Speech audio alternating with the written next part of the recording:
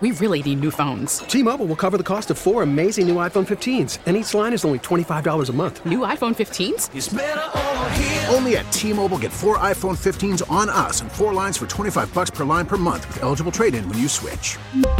Minimum of 4 lines for $25 per line per month with autopay discount using debit or bank account. $5 more per line without autopay, plus taxes and fees. Phone fee at 24 monthly bill credits for well-qualified customers. Contact us before canceling account to continue bill credits or credit stop and balance on required finance agreement due. $35 per line connection charge applies. See T-Mobile.com. It is time right now for our afternoon chat with KCBS insider Phil Matier. Phil joining us live on the KCBS Ring Central Newsline. Last year's fire season racked up record costs, with the new report showing the government put over $1 billion towards the cause. That's 3 times as much as the year before. Now, as the weather warms up and we enter seasons with higher fire risk, CAL FIRE is actually predicting they'll spend a little less on emergency expenses this year. Phil, why is that? Well, there's a couple of reasons at play, and not all of them are good. Yep, the past fires, the Caldor fire, the Dixie fires, as you pointed out, cost the feds upwards of $1 billion. That doesn't include what California paid and the insurance losses from all of those towns and houses and stuff that were burned out. For example, the Dixie fire alone cost $600 million. Now, they're not expecting to spend that much this year. Hopefully, it's a bit of luck. We have fewer fires also because after decades of neglect, we are actually getting out there and clearing out some of these forests and cleaning them up in the ground areas so that the fire doesn't spread as fast. Pacific Gas and Electric is out tightening up its lines, hardening them up so that hopefully we don't have as many sparks out there.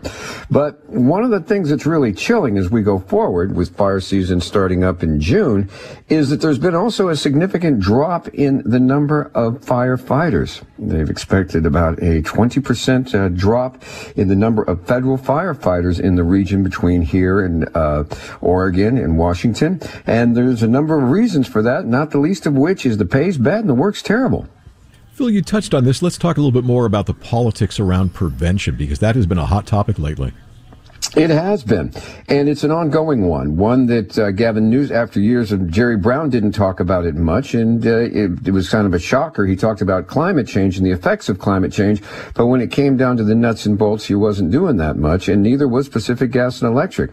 After the shocks of the last couple of big years' fires, they are getting out there. Gavin Newsom has directed hundreds of millions of dollars towards it, using clean air money and saying, look, this affects the air, this affects climate change, we've got to get in there and redirect that money as fast as possible into the forests. Now, another way that they've got to redirect money, and they might be doing it from the infrastructure, is paying more for firefighters. Federal firefighters, believe it or not, start out making $13.45 an hour. Now, an In-N-Out burger worker, they're getting offered $18 an hour.